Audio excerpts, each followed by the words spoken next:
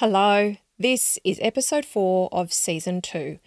In this episode, I'm going to be talking about your kitchen. And this episode's going to be a little bit longer than normal just because there's so much to cover, all right? Your kitchen is a big investment and it needs to work. So let's dive in.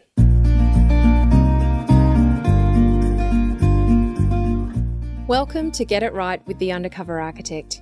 This is the podcast all about designing, building, or renovating your home. I'm your host, Amelia Lee. Think of me as your secret ally. I am on a mission to help you create a home that makes your life better, whoever you're working with and whatever your dreams, your location, or your budget. Together we'll uncover the nitty-gritty of how to get it right and how to create a home that works, feels great, and that you feel great in. So join me now.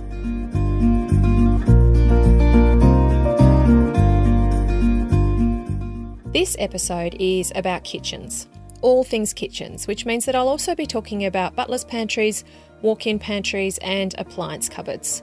There's a huge amount to consider when it comes to designing your kitchen, and it, more than any other area of your home, look, I know you can feel a lot of pressure that you'll stuff it up.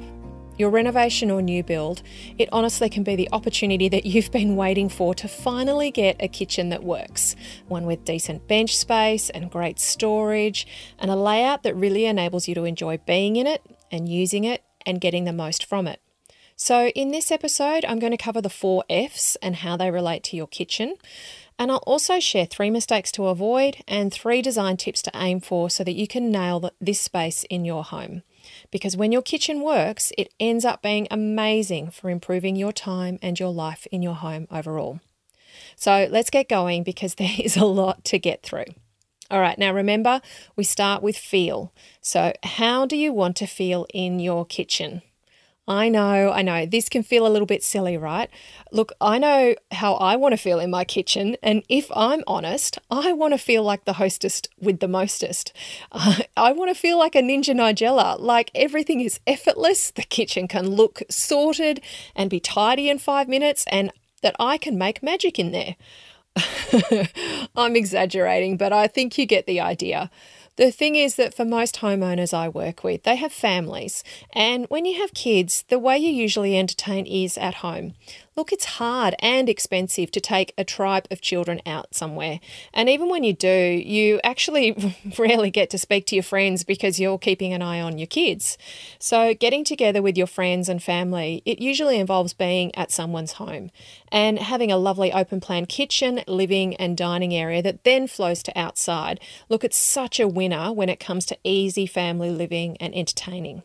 So how do you want to feel in your kitchen and how do you want your kitchen to feel? Now remember, write it down because it helps to hang on to this as you move through the process. Let's look at functionality and orientation. Look, this one's a bit of a no-brainer because your kitchen really does perform a significant and obvious role in your home, doesn't it? Cooking, storing and preparing food and then cleaning up afterwards. Pretty simple, isn't it? However, there are a lot of secondary functions. Kitchens end up being a casual get-together space, so they're a spot to sit, say at your island bench with a glass of wine or a cup of tea and have a catch-up with your partner or a good friend. They can be a place for a quiet moment of just opening up the paper or the mail and just getting updated with things. And where does everyone congregate when you're having a party in your home? It's always the kitchen, isn't it? Even on regular weekday mornings, it can be a busy hub of activity as everyone is doing what they need to get going on their day and get out of the house. When you have the space, it's also a really great zone for homework to get done whilst dinner is being prepared. And kitchens can also tend to be a bit of a dumping ground as the keys and the mail and notes and your devices and all the other daily paraphernalia really just can mount up in and around your kitchens. So getting it right with functionality actually means acknowledging that a lot happens in our kitchens. It's really more than just simply food storage, prep and cooking. And it means making spaces and places for all these secondary functions as well. So I'll talk more about that as we go on. In terms of orientation and thinking about it for the kitchen, my personal preference is to locate your kitchen on the eastern side of your home. Putting it here and doing what you need to let morning sun in during the winter and also let it in during summer, but to manage the heat of it, that will always mean a bright, light kitchen in the mornings. And it can also mean that in winter your kitchen has a chance to warm up, which can help you warm up too as you get started on your day. There's nothing better, honestly, than having a warm kitchen on a winter's morning and a spot to sit in the sun for a 10-minute coffee or tea break just before the day explodes. Now, if you're seeking to put your living area on your northeast corner, as I've been speaking about in a previous episode, look, that might actually end up pushing your kitchen across to the western side. So if that happens, just make sure that you're going to be able to well shade your kitchen so that it's not really hot in the afternoons and evenings as you're cooking dinner, because it's been heating up in the afternoon, particularly in summer. Now, I always prefer to get the kitchen next to an edge of the house. So either sitting it right next to your outdoor entertaining area, so it spills directly out to your alfresco or your deck area, or to the side of your house where you might be able to get side boundary windows looking out that you can then screen for privacy. I find that when a kitchen is inbound in the floor plan, so actually pulled away from the edge, it's really challenging to be sure that you can get lots of natural light to it. Unlike a lot of other areas in our home, you actually need a lot of light to get stuff done in the kitchen and to be able to see what you're doing. And if that always has to be electrical light, that can really impact how you feel in the space of your kitchen and how it feels overall. So capitalise on natural light access to your kitchen as much as you possibly can by where you physically put it in your home. Now, let's move on to flexibility. When you think about flexibility and a kitchen, it can get tricky because ultimately a kitchen, it's a built-in room, isn't it? You're installing joinery and appliances and bench tops and splashbacks, all in fixed locations. So it's not like you can move it around if you get tired or frustrated with the layout or the position. So I want you to think about flexibility in your kitchen in a couple of different ways. Firstly, think about how flexible the parts of your kitchen are. Now, can you use your island bench as a homework zone as well? Or as a big serving space during a party where you can just lay out all the platters and people can serve themselves? Is it a casual dining area where you can pull stools up to it and eat around it should you need to? Can you see that you'll be able to make dinner for 20 as easily as for 2 in your kitchen? Can you have your whole family inside your kitchen, moving in and out in the morning as much as just 1 or 2 of you using the space, and everything be easily accessible? I think that what's key with all of this is bench space. So look for ways to pull together items and appliances in your kitchen so that you then free up great accessible bench spaces in other areas. A lot of people will just dot their appliances right throughout their kitchen and get lots of small bench space areas between them rather than trying to aggregate them together and getting large bench real estate. Now, secondly, think about flexibility in terms of your budget and your fit out. I see homeowners struggle just with how chunky the investment in their kitchen can be, and then they look for how they can scale their kitchen back to meet their budget. Or the flip side, which is what is even worse, is that they'll scale back on other things in order to be able to afford the kitchen that they're dreaming of. Your kitchen is actually something that can be removed and replaced, and it can also be added to and upgraded at a later date. So I want you to focus on getting the space right for your whole home first. The structural bones, the windows and door positions and the sizes and the orientation and the light and all those types of things. And then put the kitchen into that. If it's not the big dreamy kitchen that you planned, look at how you'll be able to build something now that you can then upgrade later. You could build your entire kitchen in laminate. There's some fantastic laminate surfaces and colours these days. So do bench tops and cupboard fronts in laminate and let your toddlers punish it. Let your kids draw all over it and scratch it, and then replace the bench tops and the cupboard fronts at a later date with stone or 2-pack and those types of things that you're really dreaming about. This may feel like the last money that you'll ever spend on your home when you're doing this renovation or this build, but I guarantee it won't be, okay? And you're much better off building in the flexibility now to upgrade your kitchen later than trying to get everything now and getting it smaller and not as fantastic and not as functional as you want it to be. Okay, now onto furnishability. And remember, this includes ergonomics. So remember we spoke about ergonomics in episode 1 of the season. So head back there and listen again if you need a reminder about what it is. Now, furnishability in the kitchen really becomes about what appliances you'll have and where you'll put them. And ergonomics in the kitchen becomes about the sizes of things and the distances between them and how easy access is.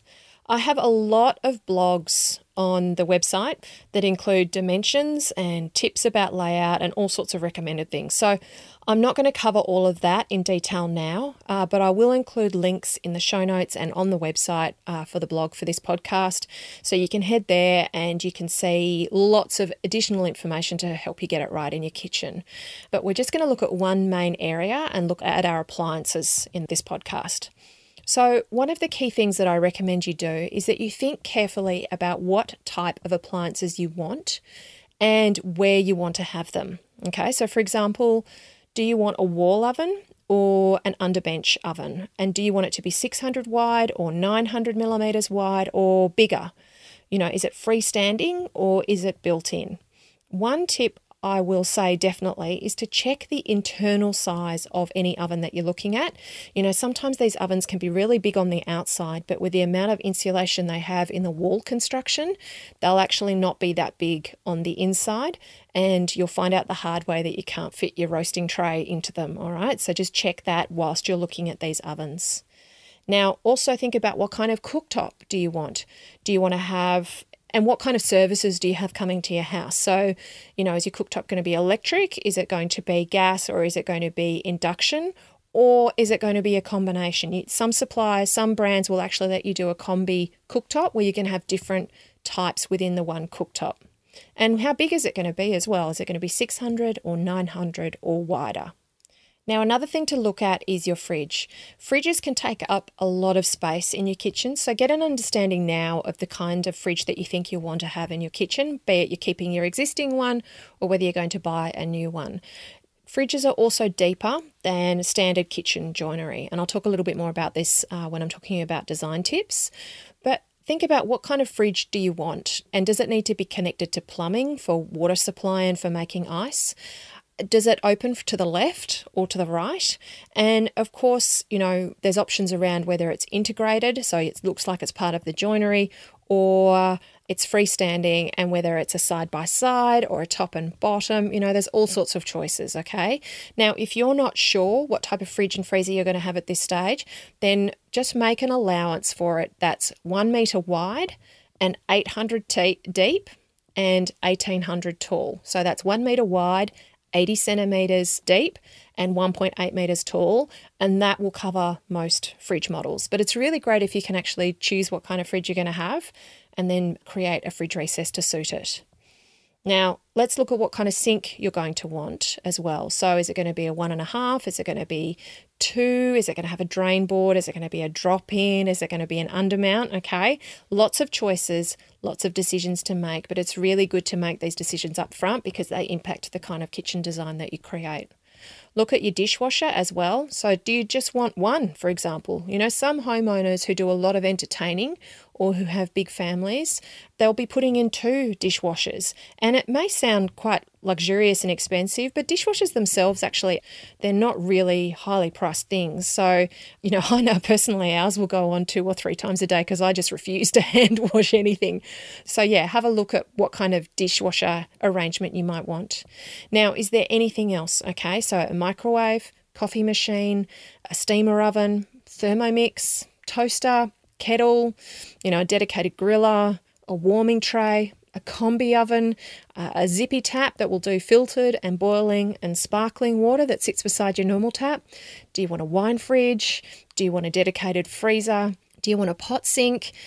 Built-in benchtop kitchen scales? Like seriously, the sky is the limit when it comes to decking out our kitchens, and the line between commercial and domestic kitchens just keeps getting blurred as we turn our kitchens into these restaurant quality spaces. However, please don't get carried away, okay? Really analyze on how you cook now and how a kitchen could better support that. If you're not a big entertainer and you've never been somebody that really loves cooking, then chances are you creating this amazing whiz-bang kitchen isn't going to turn you into somebody who all of a sudden entertains and loves cooking, all right? So you just have a realistic assessment of how you are in a kitchen and how you want your kitchen to be. And if you do all of your summertime entertaining on the barbecue, then it's actually really pointless decking out your entire kitchen with these, really cutting edge appliances, because you probably won't actually use them. And if you don't bake a huge amount, you use your stovetop more, then, having a great big whopping oven might not be the best choice for you. Resale is worth considering, but not as a reason to install an oven of a particular size and brand that you may never actually use, all right? So don't get carried away. Think about this realistically and what's going to work for you. Now, let's have a look at flow. And this is where I'm going to talk about layout of your kitchen overall. Our kitchens have become the centerpiece for our homes. They're really exposed. They're big walls of joinery that they sit within open plan spaces of our living and dining areas. And the thing is, though, that kitchens can also be pretty messy and smelly and steamy places as we prepare meals each day. So I want you to have a think about the flow around and to your kitchen. Where does it sit within your home and in relation to your indoor and outdoor living spaces?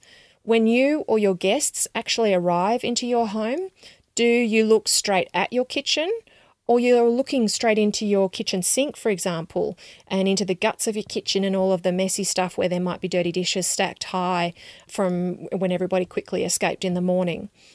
Where do shopping bags get put down when you come home having done the grocery shopping? How will you carry things in and out of your kitchen? Big platters of food when you're trying to entertain and take things out to a table, or even just taking food from the kitchen to the dinner table. Getting up during an ad break to make a cup of tea. All these little activities that have us in and out of the kitchen. How easily will that be able to happen, and how will you design a kitchen that supports that? This is one of the reasons that I actually recommend that the fridge is always on an outer edge of the kitchen, because it will generally be the most regularly accessed part of your kitchen. So if you actually end up putting your fridge inside your pantry, or you put it behind benches within the centre of your kitchen, that can mean that everybody's actually working over the top of each other, particularly as kids are opening doors up to get snacks out and things like that, and you're trying to get stuff done in your kitchen.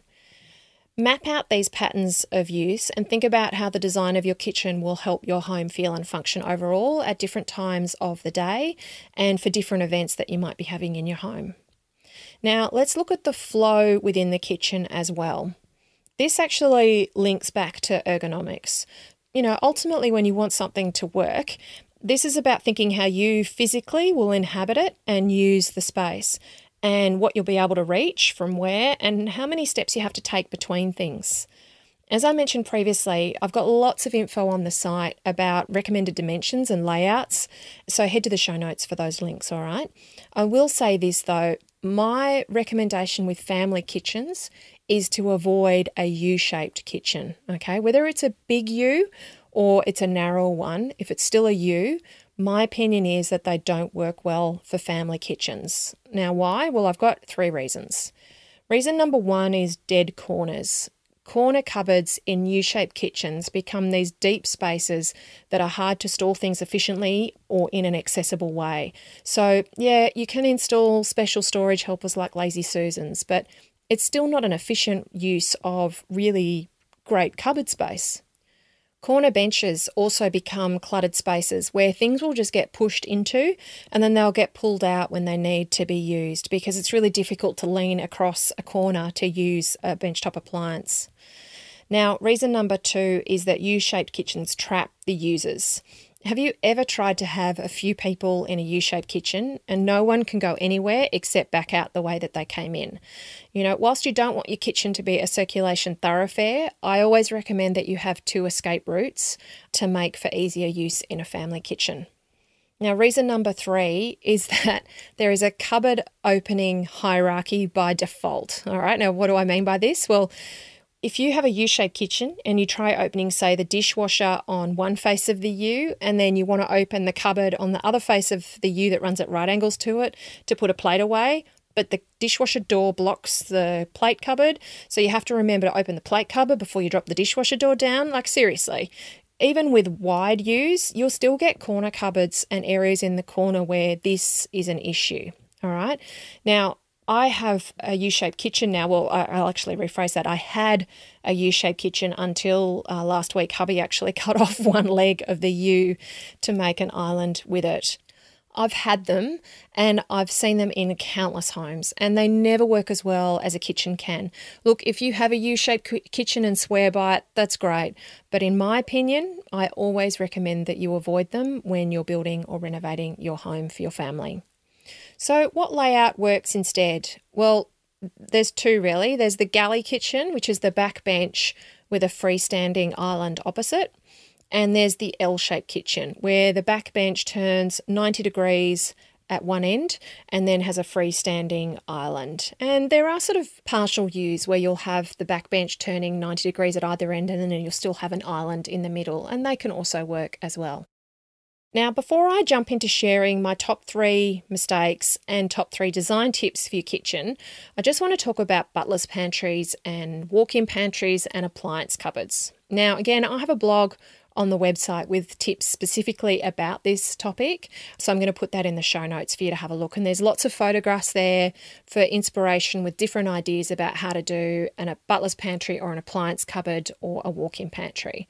But I just want to go through some ideas here now. Now, butlers pantries have become really common recently in family homes. I think of a project I did at Mirvac over 10 years ago where we put these butlers pantries in the penthouses, and it was this, wow, that's amazing, what a great idea, because they just weren't in homes at that time. And, in 10 short years, they seem to be now commonly requested functions and rooms that people want added on to their kitchens. I also find, to be honest, that some homeowners tell me that they're putting one in purely for resale and they're not quite sure whether they'll actually personally use it or can't even really see how they'll use it. Now, when I talk about butlers pantries, this is different to a walk-in pantry. So a butlers pantry will have pantry storage, so dry goods, etc., but it will also have a bench and generally some cupboard space or maybe some open shelves below and above it. And sometimes it will have a sink in it and a dishwasher as well. So this space, this butler's pantry, is the space where benchtop appliances like, say, the Mixmaster, a toaster, a kettle will go. And that will then keep the main kitchen space generally uncluttered. And given how exposed our kitchens can be, this makes sense for a lot of homeowners. It also means that kids can be making brekkie or snacks in the butler's pantry and be out of your way when you're using the kitchen to do lunches in the morning or to make dinner in the evenings and just not having to work on top of each other. So a butler's pantry, in my opinion, differs quite considerably from a walk-in pantry, where a walk-in pantry is purely for storage. Okay, so you go in and out and it may store dry goods as well as some other bits and pieces, but there won't necessarily be any bench space to work in that space itself, all right? Now, both of these functions, of course, are going to take up room in a floor plan because they need circulation space and depth for shelving and for cupboards. And not all homes will have this space in their floor plan. And, seriously, a butler's pantry, it's not a corner cupboard. It's generally about 1.8 metres in length or more, and it'll be 1.8 metres to 2 metres wide. Look, you can fit a small bathroom or a laundry in the same type of space as a butler's pantry. So if you don't have the space, please don't squeeze one in for the sake of it, all right? Instead, look at how you can design joinery that gives you this added functionality of decluttering your kitchen and a dedicated space to have these items and things that will be regularly used. So an appliance cupboard, for example, is a great addition to a kitchen.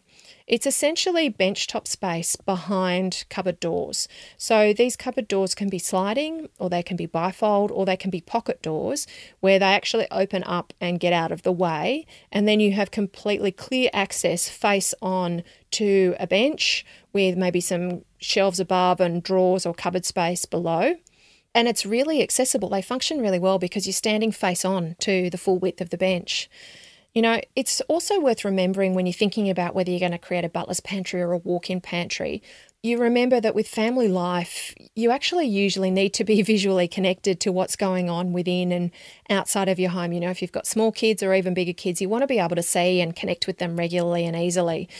And that will particularly be relevant when you're in your kitchen. So whilst the idea of having a space where you can hide all of the clutter and have all of the messy stuff out of the way, that may sound great for keeping your kitchen tidy, but if you're totally tucked away from all of the action in your home, you may find that you don't use your butler's pantry or your walk-in pantry as much as you thought you would, all right? So just really look at how this is going to be designed if you're planning on putting one in, and how you'll keep connected to everything else going on in your home and in the rest of the kitchen whilst you're in there, all right?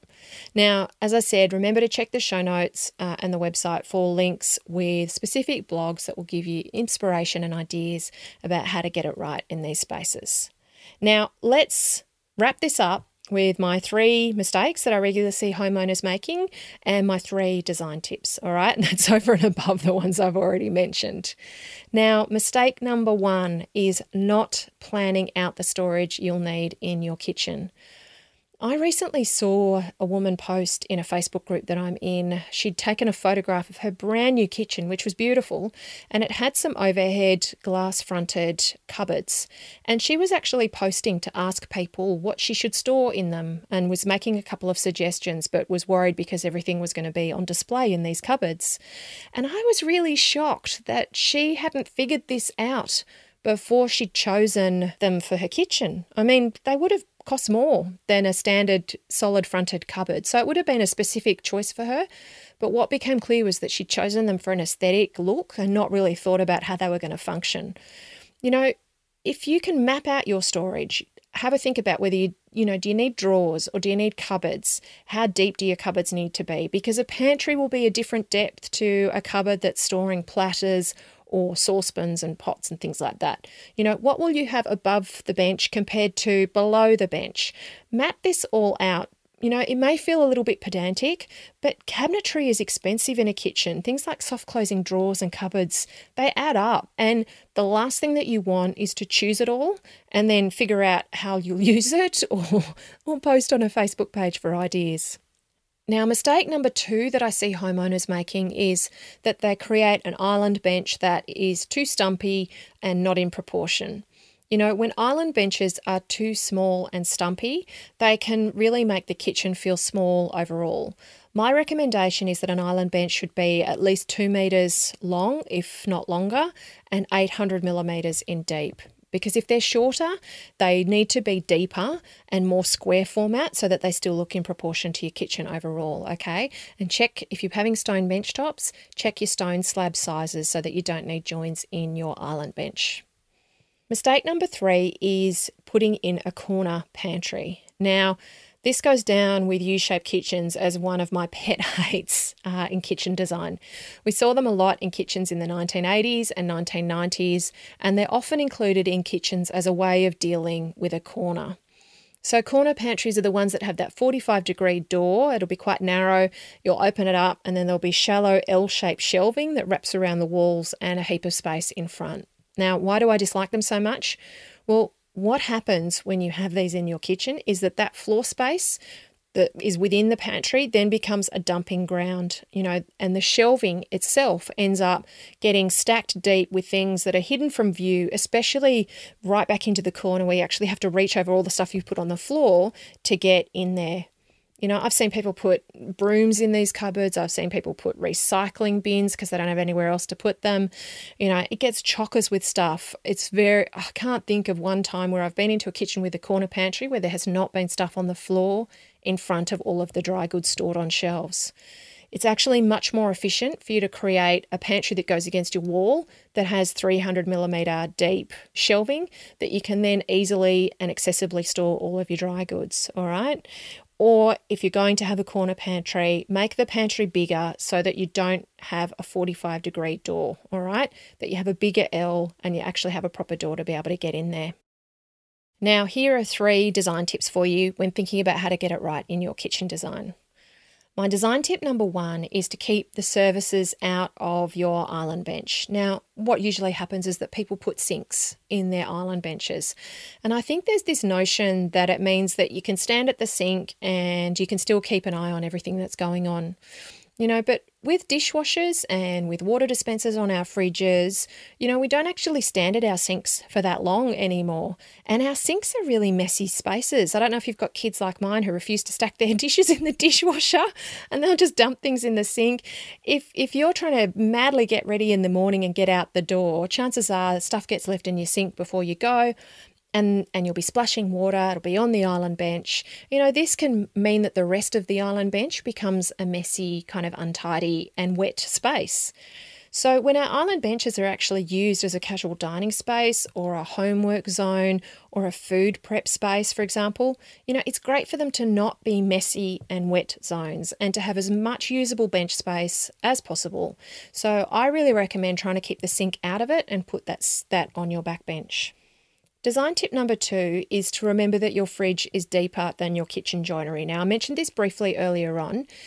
The standard kitchen joinery is 600 millimetres deep, so your below bench cupboards are 600 millimetres deep and your above bench cupboards are 300 millimetres deep. And a fridge usually needs 800 millimetres in depth, all right? So have a think about it. Will your fridge sit within your main kitchen bench? And will it sit proud of it then? All right. Will it stick out further than your kitchen cupboards? Or will you build out all of your kitchen cupboards so that they end up being the same depth as your fridge recess? Or will you put your fridge elsewhere in your kitchen, for example, so it doesn't have kitchen joinery sitting either side of it? I will actually often sit the fridge in its own recess at right angles to the main back bench. And I'll do this in a way that actually hides it from when you walk into the kitchen. Because the fridge door is always covered with school notices, magnets and all other bits and pieces, all right? So it means that messy door is out of view when you arrive in the kitchen. Now, design tip number 3 is also about island benches. Now, I've seen us all become very attached to island benches generally, and sometimes there really isn't the space. As I said earlier, when they go in and they're too small, they can actually make the kitchen feel small overall. If you can only fit a stumpy one or a thin sliver of one, then I'd actually recommend not putting one in at all. Or if you find that it's going to squash and compromise the dining or living spaces next to your kitchen, then again, I'd leave it out. This may seem a bit controversial, but I've seen so many other kitchens that work really well and not have an island bench at all. If you have a really great back bench and then you bring your dining table actually into your kitchen space more, they do this a lot in European kitchens and a lot of apartment kitchens as well, where the dining space itself and the dining table becomes an island bench by default. And it will become heavily integrated into your kitchen use if this is what needs to happen in your home for everything to work together. You can have a really great dining table, you can do your food prep there, kids can do homework there, and you can still be in the kitchen having all that backbench space that works really well, and you haven't tried to squeeze everything into the floor plan and compromise everything as a result. Okay, so that's it for all things kitchens and butlers pantries and appliance cupboards and walk-in pantries. Whew, it was a long one, wasn't it? Now, as I said, it doesn't stop there. Remember to head to the show notes or to the website, and there'll be lots more information and links to kitchens, kitchen design and pantry design as well to really help you get it right. I've got tips about dimensions and layouts and the positions of things in relation to each other. So there's heaps of useful information there for you, okay? Kitchens, they're a big deal in our home, and they're the source of a lot of angst when they don't work well, and they can be pretty stressful to get right just because there is so much choice when it comes to choosing for your kitchen. They also chew up a lot of our budget. Okay, so I hope that you found this podcast helpful as a start to some really key design ideas about how to get it right in your kitchen and get a kitchen that's going to work and function really well for you and for your home. Now, I'll see you next time where I'm going to be sharing info about the master suite. So that's bedroom number 1, all right? This is the parent zone of the home, and it's super important in creating a restful feel in a busy family home. Looking forward to it. Thank you so much for joining me here at Get It Right with Undercover Architect. If you're wanting to learn more about how to design a home, I've actually created a special 5-step e-guide to get you started. It's free and you can get your copy now. It's called How to Design a Home, 5 Simple Steps to Getting It Right, and you can head to www.undercoverarchitect.com/home design to get your free copy emailed straight to your inbox, and I'll put that link in the show notes. If you've enjoyed listening to the podcast, please head to iTunes and subscribe, because that way then you'll be the first to know about new episodes, and you'll also help others like you find out about this podcast. I'd really love it if you could leave a review too, please, because it'll tell iTunes to share this podcast with other homeowners like you. And if you have friends or family planning their future homes, please let them know about the podcast as well. Everyone who is renovating or building can then get support in getting it right. This has been Amelia Lee from Undercover Architect. Thank you for tuning in and for letting me be your secret ally. Looking forward to next time. Bye.